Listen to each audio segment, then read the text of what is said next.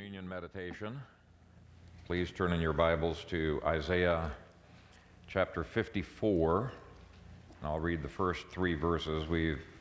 This will be the fourth message that I've given on this passage, and we'll be finishing this paragraph today. Isaiah 54, beginning at verse 1. Sing, O barren, you who have not borne. Break forth into singing and cry aloud, you who have not labored with child, for more are the children of the desolate than the children of the married woman, says the Lord. Enlarge the place of your tent, and let them stretch out the curtains of your dwellings. Do not spare. Lengthen your cords and strengthen your stakes, for you shall expand to the right and to the left, and your descendants will inherit the nations and make the desolate cities inhabited. Father, I pray that you would bless this, your communion meal, that you would bless this time as we dig into your word, and that our hearts would be drawn to you in appreciation for all that you have promised for us. In Jesus' name, amen. Well, let me give you a little bit of a review since it's been a while. In verse 1, we saw that the growth of Christ's new covenant kingdom was anticipated to be as unexpected as a barren woman who is past menopause giving birth to a baby like Sarah did. As unexpected as that. Second, we saw that it was supernatural. The Apostle Paul applies this passage in the book of Galatians and says every aspect of our Christian life needs to be wrought, as Rodney said earlier, rooted in Christ by the power of the Spirit. It must be supernatural.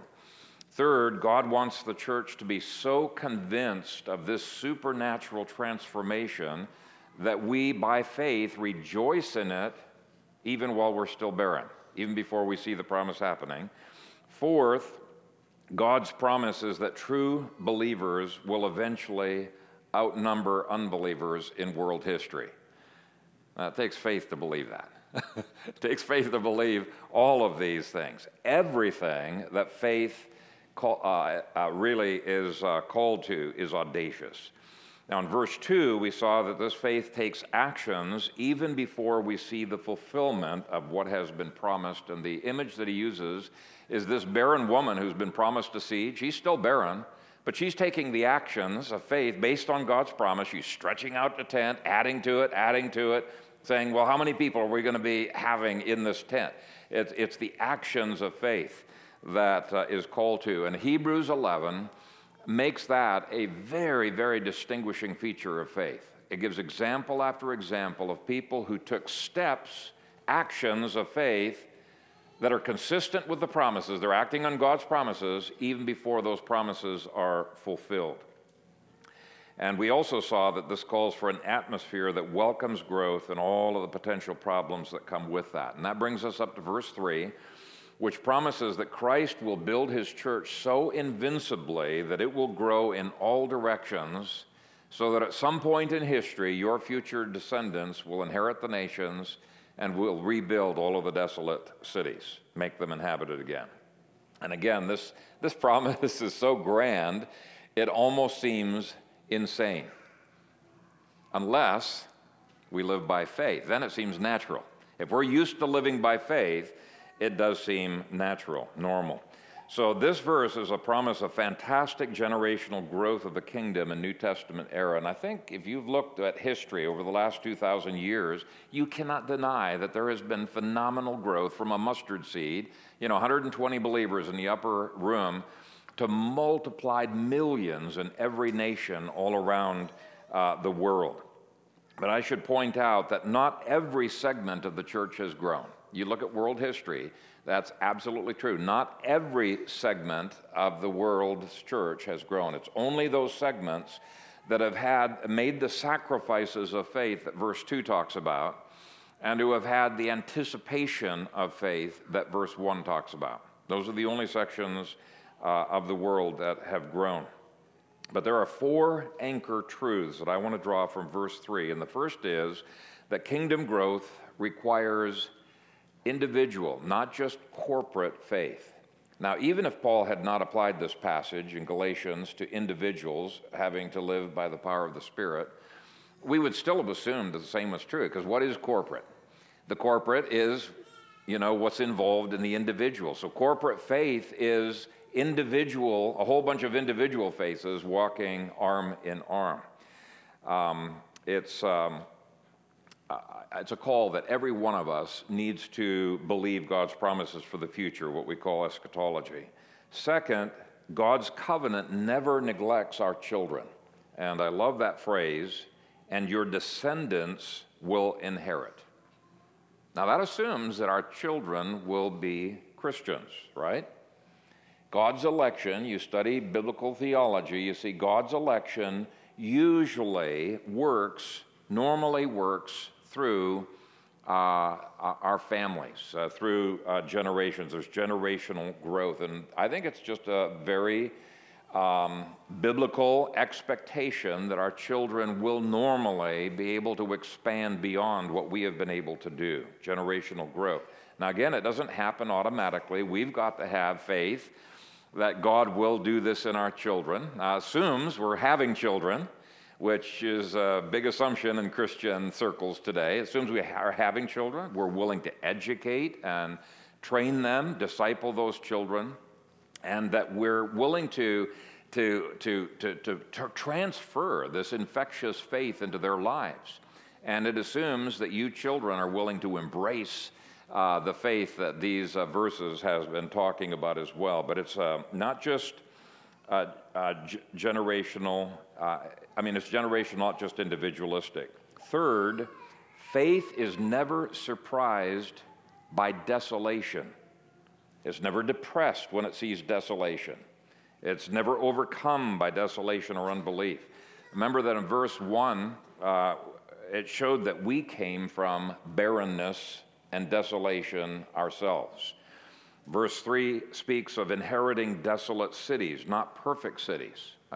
What else are we going to expect outside of the church? We're going to expect desolation. Paul, in verse 1, said that apart from the Holy Spirit working in us, even we, as Christians, are a disaster in the making. So what faith does is it looks to the kingdom of heaven to come into our lives more and more. Thy kingdom come. So it's asking for God's kingdom to invade our lives, to tear down the old, to cleanse and to rebuild. So don't get depressed when you look around you in America and you see desolation. You see a lot of unbelief. That's what we should expect humanism to look like. Such desolation is no match for the supernatural power of Christ's kingdom. And then fourth, the church must be prepared to tear down everything that exalts itself against the knowledge of Christ and to build up a replacement civilization that is truly Christian, thoroughly Christian. The last phrase of verse 3 says, and make the desolate cities inhabited. So that's talking about rebuilding a new civilization on the ruins of humanistic failure. We must turn desolations around. Now that implies we got to be involved in the cities. We can't escape from the cities if we're going to inherit the cities. There is a tendency nowadays to say, no, we've got to leave the corrupt. But God has called us to invade, to take over, to tear down, to rebuild.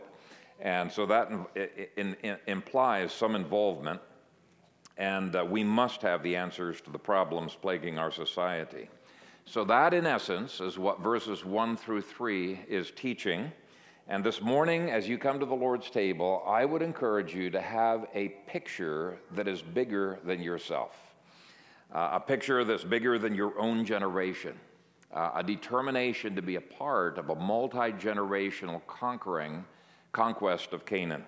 And when you're willing to embrace what we've looked at over the past 4 weeks in these verses, I think you're going to prepare to totally agree with the Apostle Paul when he commands us in 1 Corinthians 15:58, therefore, my beloved brethren, be steadfast, immovable, always abounding in the work of the Lord, knowing that your labor is not in vain in the Lord.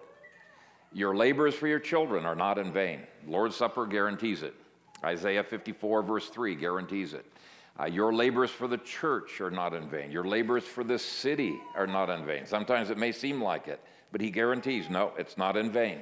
Your labors for our nation are not in vain. So I hope this verse gives you a little bit of an appreciation for the glory and the comprehensiveness of the new covenant kingdom of which this meal is a seal. Let's thank the Lord. Father, we do thank you for your promises, which are astounding. And I pray that as we come to the Lord's table, which is your seal, your pledge, your promise of the new covenant promises, that we would be given new eyes to see what is possible, that we would individually and corporately step into the supernatural, step into that which is impossible in our own flesh, that we would be rooted in Christ, as Rodney said earlier, and we would find the kingdom of heaven nourishing every aspect of what we do. Do bless this table. Set aside these common elements to a holy use, and may you be glorified in our partaking. In Jesus' name, amen.